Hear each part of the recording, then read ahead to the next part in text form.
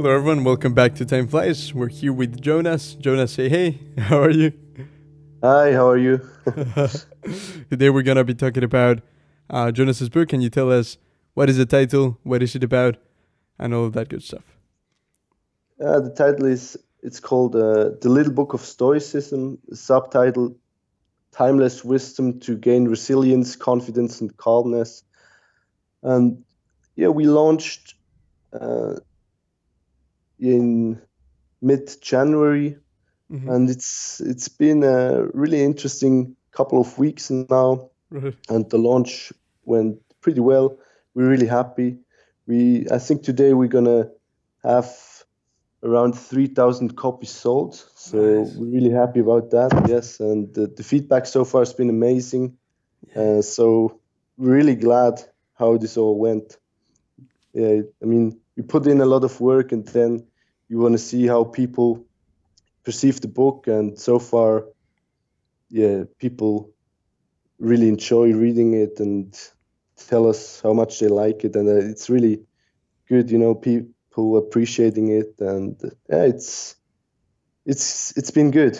Nice, nice, perfect. Because I mean, yeah. For those who haven't listened yet, we had an interview in this podcast a few episodes ago, and yeah, at the very end, you just explained a little bit of what the book was about, and I mean, I was very interested. You said something about keeping it simple, as if you were to explain Stoicism to a 5-year-old, and I definitely see how this book can be a perfect introduction to someone who just started. Like I just recommended it to my young cousin. She's very into philosophy these days, and I said like this is a book you should start with because that simple way of explaining the main concepts, and you also explain the history, and then you have the practices which are very yeah, very practical, right? So yeah, I Yeah. mean, what inspired you to this format? Because can you explain a little bit of how you divided the book in these two parts? Yeah, so I had this idea in mind that there's a book is missing, Hmm. in Stoic literature. So I started out with Ryan Holiday and his book, The Obstacle is the Way. Right. And it's based on one Stoic idea. And I really enjoyed the book, but after reading it, I felt like I know nothing about Stoicism. And Right. so I really started reading many books on the topic, especially, the original Hmm. texts. And they know textbooks, right? I mean, Right. Seneca wrote letters to his friends and family. Right. Marcus Aurelius wrote, a journal. He wrote down a couple things every day, just to himself, basically. Hmm. And Epictetus just taught Yeah. philosophy, but he didn't write down anything. Right. It was only his student Arian who wrote down his main idea. So Right. when you read the main texts, it's it's still hard to get a clear overview of the philosophy. Right. So yeah, once I wrote this article, that's giving an overview, and Hmm. people really enjoyed it, and me too. I mean, because I did a lot of research, and I felt like there's so much more to this wonderful philosophy. So yeah, I kept on reading about it and writing on the blog, and yeah, it just was clear to me that there's a simple book is lacking. I mean, even Donald Robertson, Right. Stoicism and the Art of Happiness. It's a great read, and it's Right. still hard to understand, the core ideas of this philosophy. So I had it in mind, to write something that's missing. Hmm. So yeah, I mean, I didn't have a clear structure in the beginning, and then it turned to me that I need to make these two parts, one part theory and the other part practices. And I mean, during the writing process, I Hmm. made many changes to the structure and everything, and somehow it ended up like it's being published now. And I'm Right. really happy with the structure, actually, Yeah. because I think it's an easy read, right? Yeah. No, it's definitely super simple to read, and like you said, like the obstacle is a way, which is really focused on this idea of turning disadvantages into opportunities, which is really valuable, and I see how we can all apply that, and I love that book.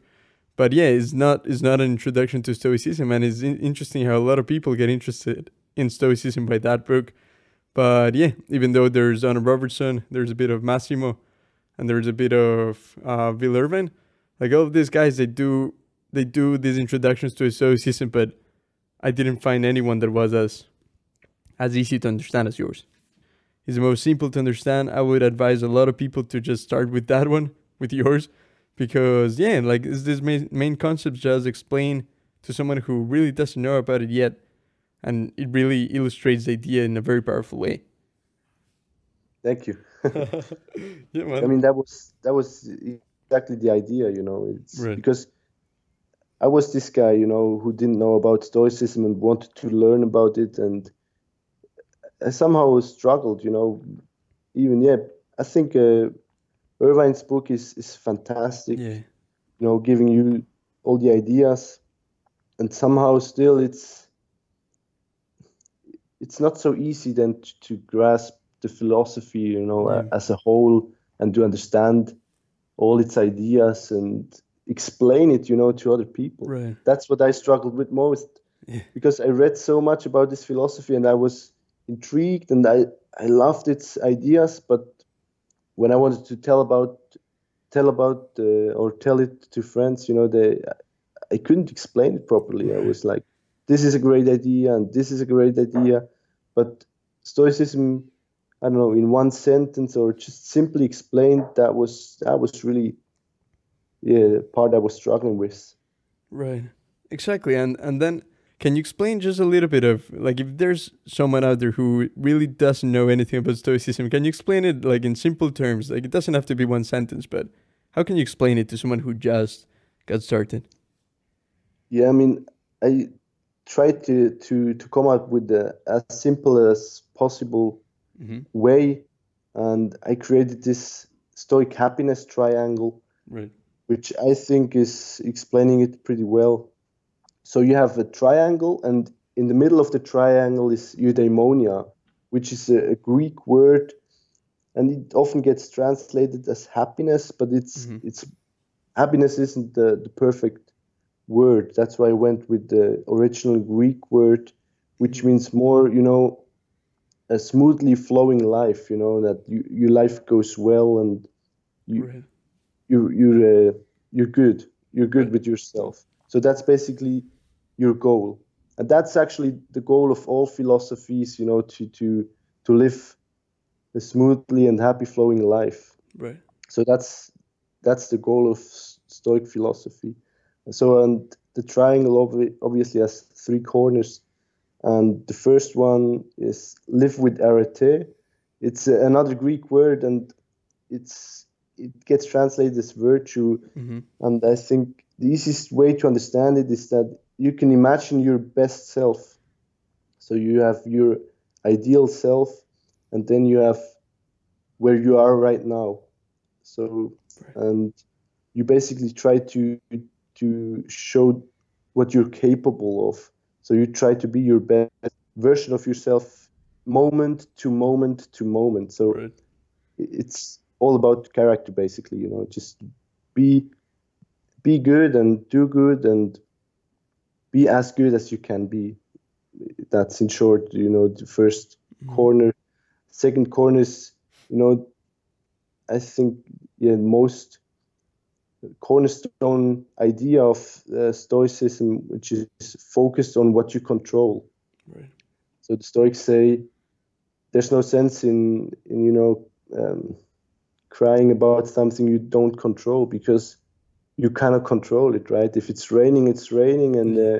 if things break, they break, right? Right. Much better focus on what we have control, and that's only our own actions, and yeah, to some extent our thoughts and perceptions. Right. So really, you take the given situation and see what you can do about it, and then focus on what is in your power, Right. what's in your control. And then the third corner is to take responsibility for your own life. Mm-hmm. So you try to be your best. You focus on what you control, and these things are basically enough to get to this eudaimonia, to this happy and smoothly flowing life. Mm-hmm. And you must take responsibility, to accept, the given circumstances, and don't be a victim, because if you're a victim or have this victim mentality to always complain about everything you don't even control, you it's impossible to lead the good life. Right. So you must take responsibility and take the situations as they are and try to make the best with it, and see that your perception, or how you look at the situation, is the most important thing you can do. To It doesn't matter what happens, but what you do with what happens. Yeah, perfect. No, I mean, those are the main ideas of Stoicism, definitely. And when you read the book, you can see it visually. You have that representation of the triangle. And I was also meaning to ask, and I forgot in the last interview, like all the drawings that you have in the website and in the book, these graphic representations of these ideas. Do you draw them all? How do they work? They're really interesting. I draw them. I Mm-hmm. draw them myself first, but then I give it to our artists to Okay. to draw them nicer, because I'm not the best drawer. Okay. And we have a Greek girl actually who's doing these drawings for us. So Nice. we have the ideas, and we send it to her, and she's doing all the magic. Ah, that's perfect. And she pronounces all the Greek words as well, I assume. Yeah, she understands everything. Right. But Yeah. that's all by chance. I Right. didn't choose her for being Greek. But yeah, that's actually a fun part, because Right.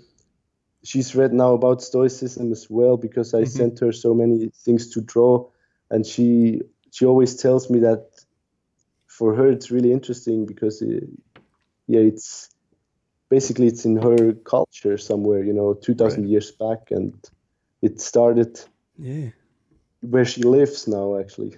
Yeah, I mean it's interesting how we have these places like yeah, Greece and we have Rome and they have just changed so much, but the core is always there. Like that's where all of this concepts came from, and it just always blows my mind how old Stoicism is. Like I keep reading Seneca, I keep reading Marcus Aurelius, and I can't believe they're so ancient. Like so many things happened throughout history, and a lot of knowledge got lost. But when you go back there, like that's where the real knowledge is, and it all goes back there. It's amazing. Yeah, and it's been lost, or it's Right. yeah, I think people lost it, and now it's coming back, Yeah. which is I think it's great, because I believe that if all people, practice a little bit of or some of these ideas, I Right. think the world would be a nicer place, because everybody is trying to be nice, and everybody's trying to be their best. Right. The world must be a better place then. Yeah, exactly. I mean, I listened in an interview of some other Stoic, one of the modern authors. They were saying like, how would the world be if everyone practiced Stoicism? And he just said like, that's impossible. There's no world where everyone would. But if there was a world where everyone would, that'd be amazing. And I think the reason why Stoicism really works is because, I mean, yeah, I don't want to get too much into the discussion of religion or anything like that, but it's not a religion. It's kind of like an open source philosophy where everyone can contribute and change things and decide this part works for me, this part doesn't. Is there? I don't know. What is your experience with that? Like, do you think writing your book, did you feel you could change a bit of stoicism to the way that you understand it? Do you feel you have that freedom? How did it work for you? Uh, I I never felt like I have to change Right. anything in this philosophy, but maybe the language. Yeah. For example, today a woman told me, and she doesn't understand English so well, and she told me, she read that quote in the beginning of the book, Mm-hmm. and she said it was really hard, to understand it, Mm. and that's maybe the language has changed, right? And these texts have been translated a long time ago, Right. and the language has changed, and now often these quotes are not so easy to understand. So maybe that's what I've been trying to do Mm. with the book, to explain it. I mean, yes, as I understand it, but also Mm-hmm. I think as it was meant to be understood, Right. but just in other words, and I mean that's what Ryan Holiday has been doing Yeah. Definitely. fantastically, just to break it down and let everybody understand, yeah, these wonderful ideas. Right. So, but I wouldn't say that I try to put too much of my own opinion in it, or Mm-hmm. just try to explain it maybe with some own ideas. And I mean, I used some analogies. I used Yeah. this um, Swiss legend, to Yes. explain Yes. one Yes. idea, and that's just something for me that helped me understand the Stoics' ideas. But Right. it's not a change of the idea; it's just explained it in simpler terms. Right. Yeah. No. It's amazing how even like Marcus Aurelius has that famous quote of, "If anyone can show me a better way to do things, I will gladly change my mind because I seek the truth." And I would say like the Stoics would be very happy for us to change the ideas and to adapt in however we wish. But what is so amazing is that even though we have that freedom as modern Stoics, we still are very connected to the initial core concepts because they're so strong, and they like human nature doesn't really change. It is more of the context of how we explain it to people in this world and in this modern version of language. But yeah, the concepts are so strong that they don't really need to be changed that much. Yeah, exactly. Right. And I mean, that's one thing I like about Stoicism is that but it's not the hardcore philosophy. It's not Exactly. like many religions that tell you exactly what to do. And Stoicism is free. You can take what helps you and leave away what doesn't. Right. And I mean, certain things might light something within you and others don't. Some Yeah. make sense and others don't. And you take what helps you and you leave away, or for maybe you leave for later in life when you will understand it, or when you see it differently. But you take what you want, and I mean, you're not judged. You just Right. you good you good the way you are. And if some ideas help you and make your life better, that's great. And if not, you do it your way. Yeah, exactly. And then I also really like the way how in the book you divided between the kind of more theoretical side, like explaining the basic concepts, and then the practical concepts. And you use this analogy, which I would like you to explain a little bit here. But you said it's kind of being a surfer. First, you learn it in the land, and then you go to the water. How did you come up with that? Can you explain it a little bit? How you use that element? Yeah, I mean, Right. Stoicism is very much about practice. Mhm. It's they say, if you learn these things not to put it in practice, what do you learn it for, right? I mean, you must Exactly. use it in your daily life if you want to reap the benefits. And so Stoicism is a very practical philosophy. And so even, the theory part is basically a lot of things that you can put in practice.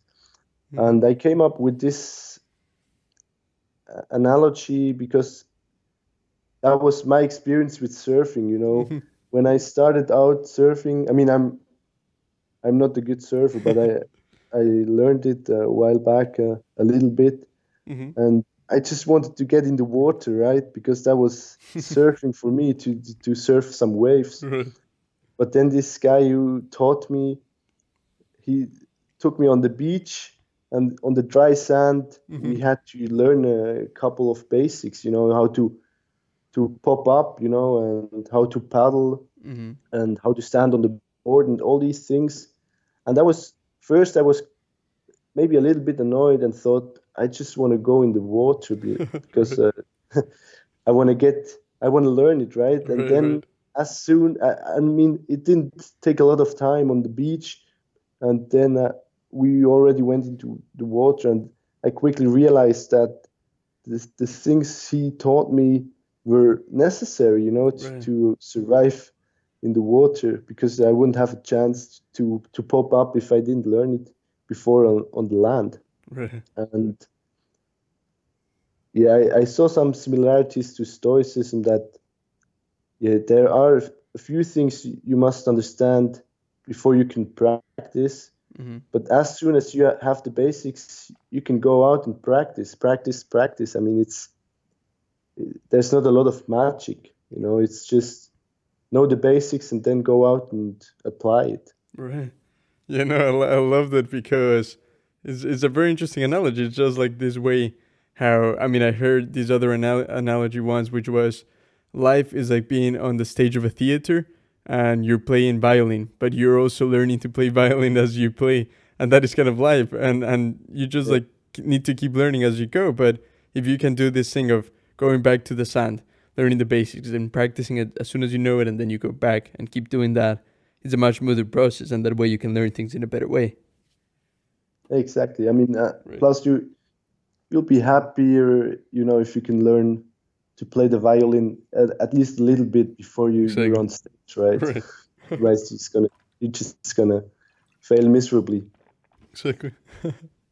Nice. What else you got? You also have one of my favorite chapters of the book. It talks about, yeah, I mean, how there are some things in our power and there are some things that are outside of our power. And then you talk about things like the weather. You gave this example of stepping on crap and you have your shoe dirty. And usually we tend to say, okay, this ruined my day. It's a horrible day now. I stepped on crap. My yeah, this got to ruin my day.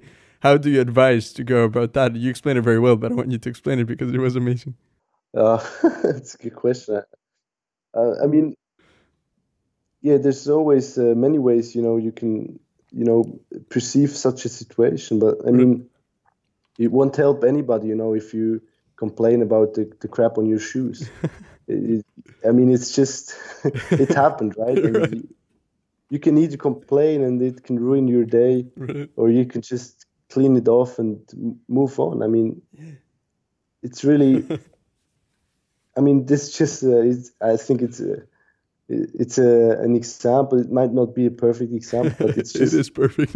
you know, so many things happen, and most of the things we complain about on a daily basis Hmm. are really trifles, Yeah, just definitely. banalities that happen on a daily basis Right. all over the world, to people. And if we're, I mean, if we get knocked out by these minor things, then how are we gonna, live a good life? Yeah. Because I mean, there's gonna be much, much worse than a bit of crap on shoes, or Right. a stain on a dress, or Yeah. squid marks in the toilet, or these things happen on a daily basis all over the world, and we cannot afford, to complain about these banalities, right? Right. Yeah. And I think I said that we Hmm. should imagine that as it happened to someone else, Right. because if you see this person, if I imagine you, Santi, Yeah. standing in a dog shit on the street and then going nuts, and crazy about it. I just think yeah, you are crazy, because it's just dog poop, and it's nothing really. Yeah. Right. So if we imagine it happened to someone else, we're much kinder with ourselves, and we just say, "Ah, okay, it's life, right? It happens, and it's no big deal." Right. Yeah. Yeah. No, it's Yeah, great. I mean, it's no big deal. Yeah. Yeah. No, it's not. And also like there's that moment that you were explaining how the moment something technically bad is not really bad. Like it's just it might be perceived as annoying, but that's just our perception. But something like that happens. You step on the crab, right? And then you have this split of a second, like this moment where you can choose to react by saying like, ah, this happened, or this ruined my day. And you have that choice. In that split of a second, you can decide to say things as they are or to let them annoy you. And I think you explained that very well.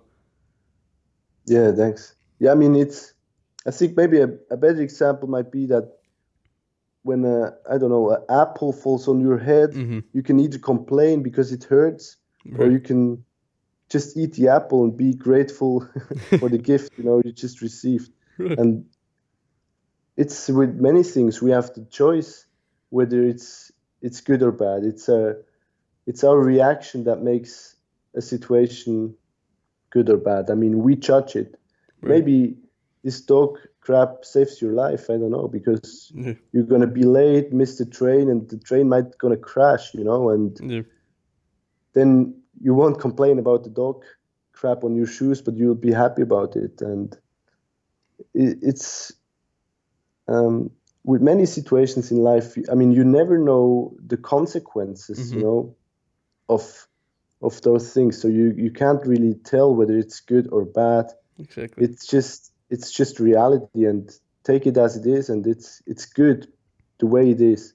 Because yeah, you might complain about it, but later you'll realize that it was a good incident. Yeah, right.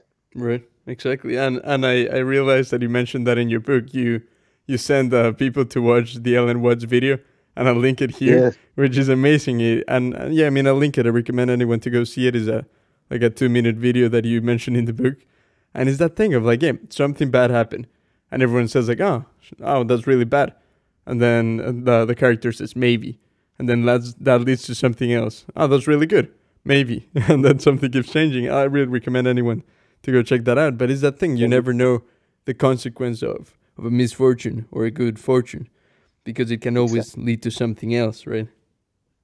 Yeah, I mean, it's everything's so complex. You don't really know what's going to happen next, and you can't tell whether something's good or bad, right? Right. Yeah, I think if you just watch this video, I mean, it's Mm-hmm.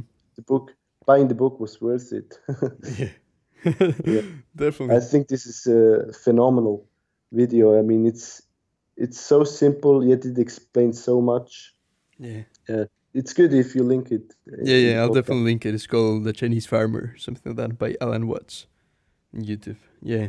No, it's perfect. What else we got? You also have, well, you have the analogy of the surfer. You have the dog crap.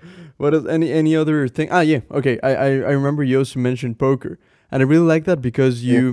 I've heard that a few times, but not in this way. Like you really went in depth with how poker can be a perfect analogy to life. Can you explain it here? Yeah, I mean, in poker you have the cards that you've been dealt, right? Exactly. And you must play exactly those cards. You cannot choose your cards, and in Right. life it's similar. You cannot really choose the things that happen to you. I mean, I think I say something like you rather have double ace Yeah. in your card, and in life you choose a healthy wife and a nice house and everything, but you don't choose those things. And then what makes the good players really remarkable is that they play the cards they have the best, right? Right. And over the long term, it the best cards won't help the worst players, and the worst cards won't hinder the best players. I mean, over the long game of life, it depends on how well you play Mm-hmm. your cards and not the cards you've been dealt. Right. Yeah. Exactly. So you're basically explaining there how you don't get to choose everything that happens in life because things will be. I mean, things will happen the way they will happen, and there's so much that is not in our control. All that is in our control is really a few things. Like I mean, you explained it a little bit, but things in our control are really our reaction. I think that's the biggest one. And yeah, I mean, starting on Stoicism, I always thought health was completely in my control, but not really. Like, you never know if you're going to get a disease. That's also kind of outside of your control. You don't control how long you will have the people around you And yeah, Yeah, there's just so many things outside of your control, and it's something that we need to remind ourselves constantly. Like, doesn't matter how long you've been practicing Stoicism, you tend to forget these things constantly. yeah. Yeah. And I think Viktor Frankl Mm-hmm. has this stimulus response idea, that there's a gap in between you know what happens, the Mm-hmm. stimulus, and your response, and that's, he calls it the human freedom, human freedom of response. Mm-hmm. And he says we are responsible, or we're responsible, we're able to choose our respond. Right. And so if something bad happens, in most cases we react automatically, Right. just I hit you in the face, and I don't know, you get angry automatically. Right. But then if you're aware enough, you can take a breath and get in the gap and Right. choose your best response. And that's available to all of us if we just bring in enough awareness into the situation, and then we will be able, to step in between stimulus and response and choose our response voluntarily. Yeah. And that's, this biggest freedom we have, to not be like an animal and respond automatically, Right. but choose our response. And that's, I mean, that gives you a lot of power. Yeah. Yeah, I agree. And I remember you have a graphic in the book that shows you that split second that you have for your response. And I experienced something right before setting up this interview. Like, I usually, I mean, right now I have hanged out like my bed cover between the shelf and this closet thing. And right before setting everything up, I was kind of in a hurry trying to plug in the computer, a few cables that I have for my microphone, and a little thing in my microphone kind of broke. Like, I mean, I take responsibility. It was definitely my fault. And I noticed that moment that you were talking about. I was about to be annoyed. I was about to say like, "Oh, the interview is ruined," and then I realized like it doesn't really affect the microphone. It doesn't really affect the quality of conversation that we have, and I decided to not give it a big importance. It doesn't need to be a huge deal. It doesn't have to ruin my day. So thank you for that. Like, your book really helped me to to remember that little concept, which is so important. That's great. Yeah, I'm happy we didn't have to cancel. Exactly. Yeah. Do you have any particular stories of that moment that you notice? It's a good question.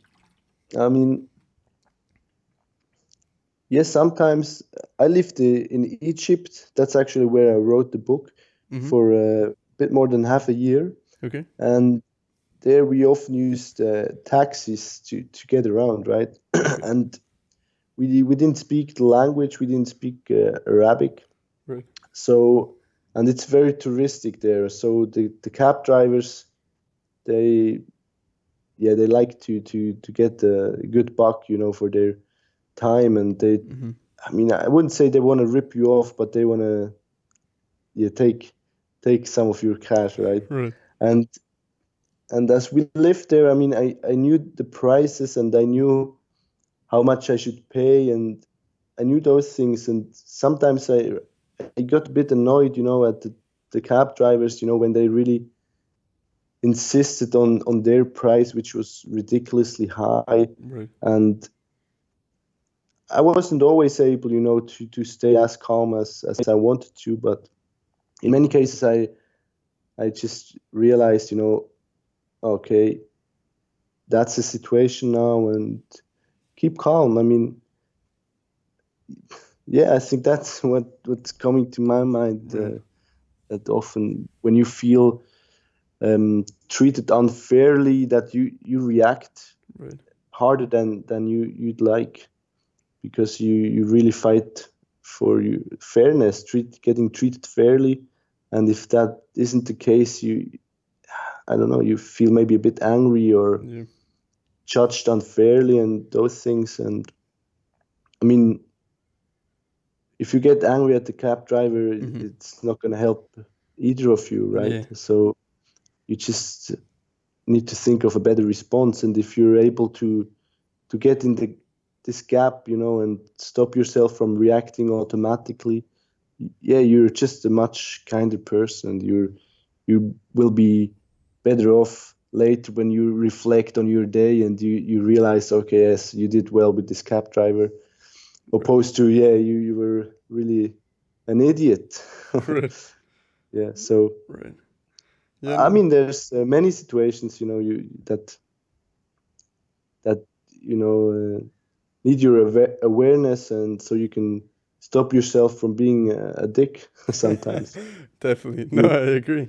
I agree. And is that a moment, right? yeah. I mean, we have to remember that we've all been we've all been there. We've Yeah. always all been, or we've all treated other people not in our best way, right? Right. When, I don't know, maybe you had a bad day and something happens and you're mean or something. I mean, we've Right. all been there, and there's no reason in judging other people when they are mean, or when they have the bad day, or when they reacted on wrong information, or when they had another view of the situation and other Right. perception.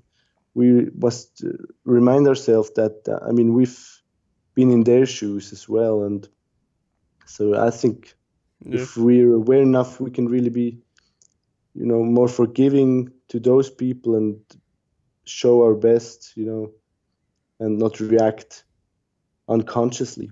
Right. Is that moment of self-awareness that you explain, of just understanding yourself, how you react to things, and then that empathy that you should develop for others.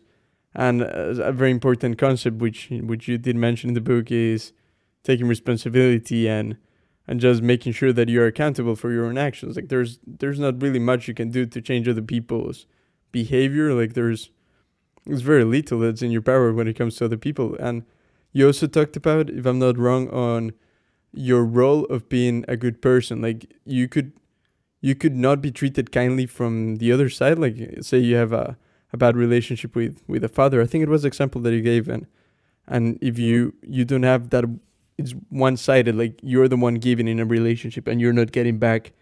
The right thing to do is to keep giving your side, because the other person is harming themselves. Like if you do your part, you will live a virtuous life and you will see the reward of that, right? Yes, exactly. I Right. mean, yeah, yeah, you explained it very well. I mean, there's always, you know, in a relationship, there's always two parts. I mean, you have only your part. I mean, if you maybe, or I'm a son to my father, Yeah. and my father is being a father to me, and it's different roles, Right. and I can only play my role. And I mean, theoretically, if my father isn't the best father, that's not on my or under my control, right? I can just be Right. the best son, or try to be a good son, right? Yeah. And yeah, Right. you play your role well, yeah, right? Mm-hmm. That's all you can do. You cannot change other people. I mean, maybe you can over time, but Right. not in the situation. So you can just play your given role well, and even if others don't play their role as well. Right. Yeah. I mean, you can't, like, based on what you just said, it's not our responsibility to change others. All we can do is change ourselves. And when we change ourselves and we improve ourselves, we end up maybe influencing others to change. But that's something that's always out of our control. And it's so hard when it's someone that we really care about in our lives that we see doing something wrong with their lives. They're wasting the time or something like that. Like we care about them and we may want to change them, but it's not really up to us. All we can do is be good people and, through example, hopefully influence them to make better decisions. Yeah, I mean, I don't know what you think about that. Yeah, exactly. I mean, Right, you can maybe co-direct, the outcome, right, but it's not entirely under your control. right, I mean, whether it's something only for you, or whether it's in a relationship, right. you can only play your role, Mm-hmm. or your cards. Yeah, I mean, if, for example, if I want to write the book, Right, I mean, I I try to write a good book, right? But whether people are gonna like it or not, or whether whether anybody is going to buy the book or not is not entirely under my control. Definitely. It's my actions that will co-direct the outcome. I mean, they will influence the outcome. Obviously, if I put in more effort, probably it's going to be a better book and it's going to Hmm. be perceived better. But maybe still, if you give your best, maybe the book is still crap, right? You can give your best and write an awful piece. That's always possible. And yeah, I mean, it's the same in relationships. Right. Maybe other people will change because of your actions, and maybe they won't. I mean, yeah, you never know. Yeah, you can just play your part and try your best and accept the others as they are, even Right. if you don't disagree, right? If you don't agree. Right. Yeah. I mean, Stoicism is really like such a powerful tool in all of these things.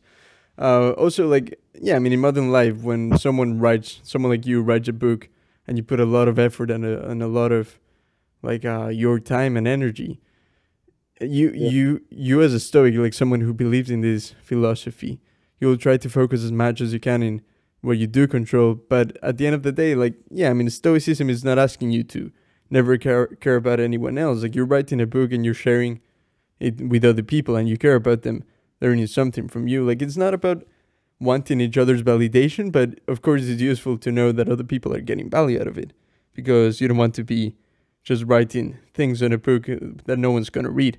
So what do you think, what do you think is the role of validation and sharing our experiences with other people and sharing our value with other people? uh, yeah, it's a good question. I think first and foremost, it's most important thing is what you do and that you try to be your best in every moment. Right. And I mean, there's there's situations that you can give in your opinions and you can share your values and Mm-hmm. you can talk about your ideas and you can talk about Stoic philosophy, for example. Mm-hmm. And I think people you know, appreciate it if you give them some valuable ideas. Right. I mean, but you cannot control whether it Yeah, exactly. makes sense to them or not, right? I mean, if I tell you that you should focus on the things you control and take the rest as it happens, Mm-hmm. yeah, if it makes sense to you, you're grateful for the advice, and if it doesn't make sense to you, I mean, it doesn't really matter to you, and it shouldn't Mm-hmm. to me neither, because it it must light the bulb in your brain basically, and that's up to you. I Right. think Osho Mm-hmm. is like a spiritual teacher, and he said that if what he says, yeah, makes sense to you, it's that's already within you, and it's not up to him. Right. He just he shares his words basically, and maybe it means something to you, and maybe it doesn't. But that's already on your side. Then, if it means something to you, it's already with you, and it's your responsibility. And it's not. He doesn't want to change anything within you, right? He just shares what helps him, and yeah, Yeah. it's if it makes sense, it's always for you. That belongs to you. Right. If Yeah. that makes Yeah, no, it does make sense. And it's that thing of doing things for inherent value because you believe in something, and you hope that it might help someone else. I heard this amazing analogy in a video by Jim Rome. This guy's amazing. He gave public speeches in the 90s and way before that. But yeah. he really captures this idea super well of sharing knowledge, which goes, knowledge is like having a glass of water. And if you have a full glass of water, you've read a lot, you've learned a lot throughout the years, and you have a lot of knowledge. Is it possible to fill it up with more water if it's already like super full, like to the top? And he said, yeah, but first, if you want to fill more water in that, you'll have to share some of the water that you have. So you give it to other people's glasses Uh, that are like half full or empty, and you share it to them, and then you can keep having new water. So if you want more knowledge, one should give give some of that knowledge in order to get more. And I love that analogy. yeah, that's amazing. Right. Never heard of it. Yeah, that's great. Yeah. Super good. And Uh still, I mean, huh. it's possible that others, lose their water. I mean, if I give you some water, it might Yeah. be possible that you spill it. I don't know.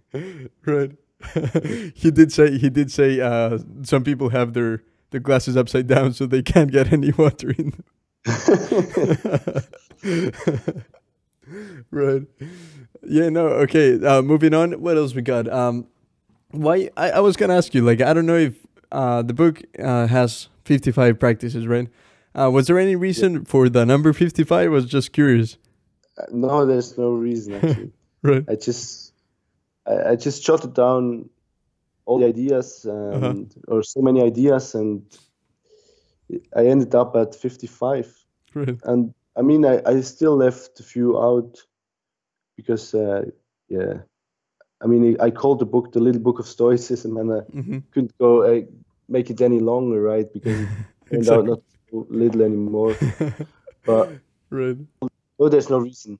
It just happened. Yeah. No, yeah, It perfect. could have well been, I don't know, 53 or 60. Right. I think I preferred 55 to 54, so I was Right. happy with 55. Yeah, but that really, it was by chance. Yeah. Yeah. Nah, no, it's really good because I was just thinking why the number 55 because I've heard that Massimo Pellucci is going to release this book and it's 52 stoic practices, one per week. But I mean, that's a Uh, different Okay. format and it's interesting. I was just curious how people formulate their structure. Like, there's also the Ryan Holiday 366 daily practices of Yeah. Stoicism, which I noticed that you mentioned a few times in the book as well. Uh, did you think of the way people would read these practices? For example, I try to do one a day. Like, I read one practice of yours a day, and I combine it with the introduction. But was there any intent for you to be like that? Any suggestions? Um, yeah, do it as it works for you. For Right. me, I mean, with the daily Stoic 366 practices, Mm-hmm. I mean, I just read a few a day. I mean, Mm-hmm. I I read it and then I read another one and another one. Right. So that's for me. I read the book just as it goes, Mm-hmm. and even yeah, with the Massimo's book with the 52 practices, I mean, I'm gonna read it in one swoop probably.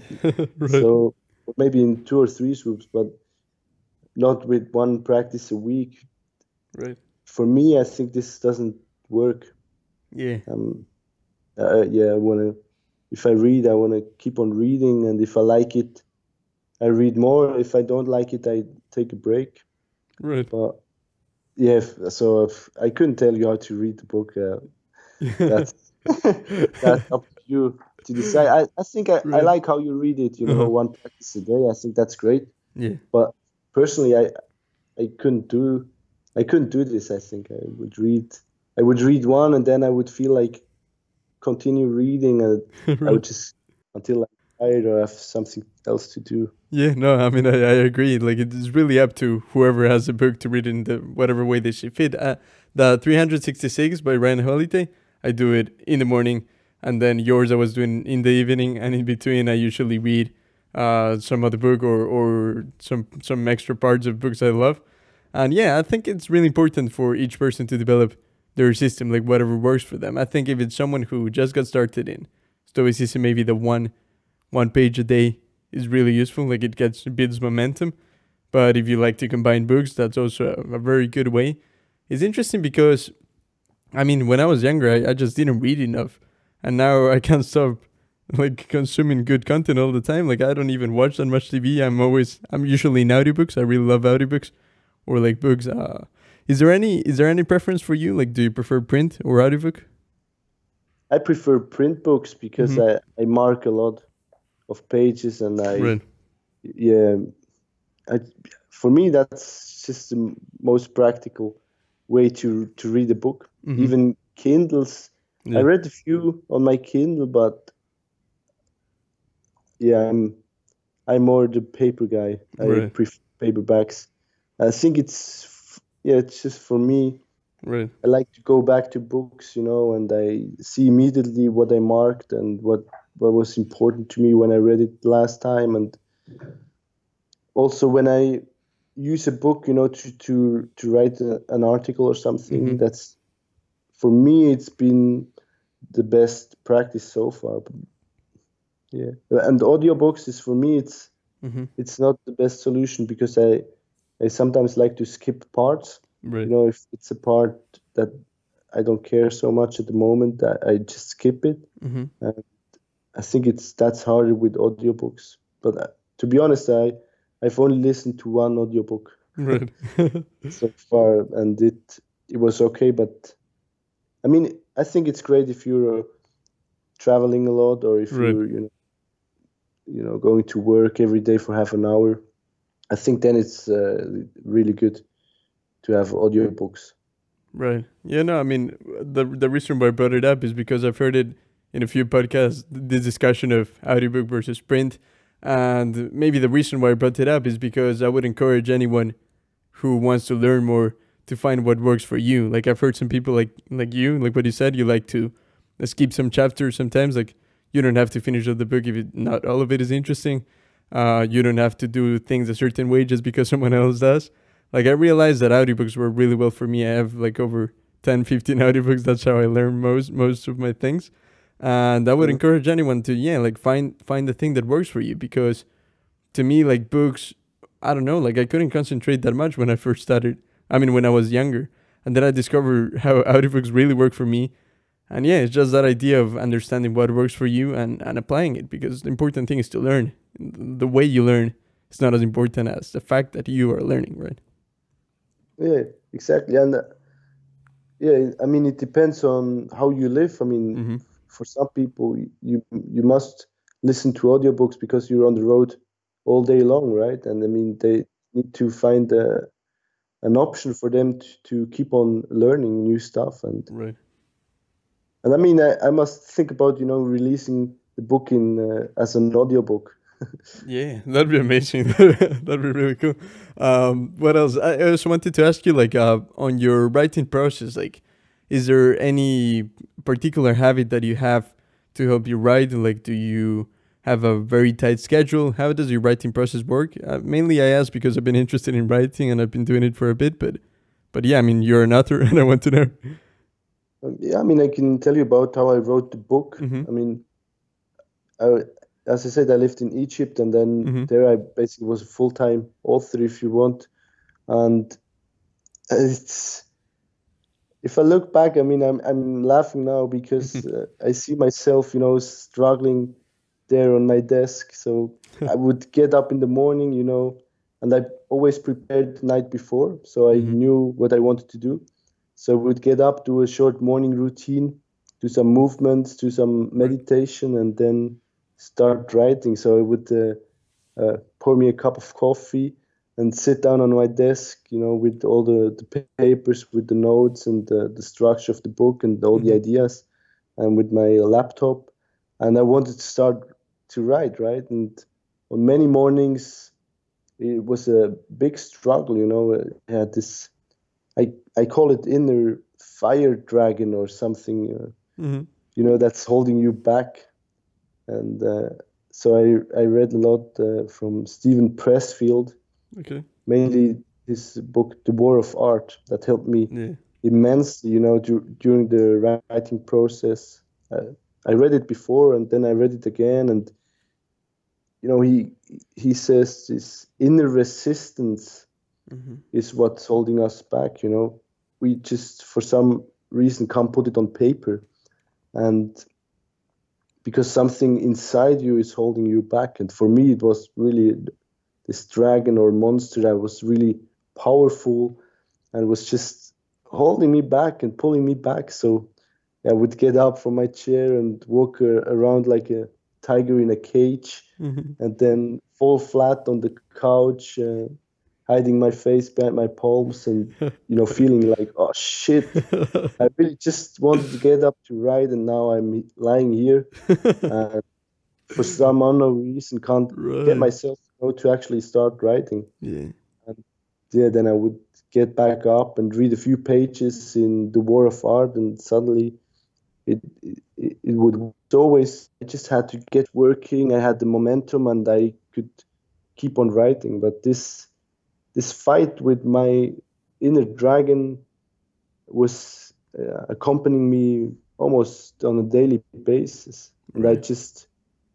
I knew I had to accept the fight and to keep on, trying, focusing on the process and trying my best, and just getting started. So I would change, the way I planned Right. my writing. So always the night before, I would write down in more detail the exact next steps and really tiny steps so I could get Mm-hmm. started. And it's really been a yeah process Mm-hmm. in, personal development in writing, basically. So it's Right. just when you write an article, it might be a similar fight, but much smaller. And with this book, this inner resistance is just huge, or Yeah. at least in my case. And when you read The War of Art, you understand that it's not only you who have this inner resistance and these struggles, but it's most creative workers, they experience this, and you just need to, go through it. Basically, you cannot go around. You just need to keep on working, yeah, through it. And so after a couple of weeks, I mean, I got better and better, Mm-hmm. and and then I just kept on writing. And what's been important to me was self-compassion. Right. I think it's the art of being nice to yourself. Yeah.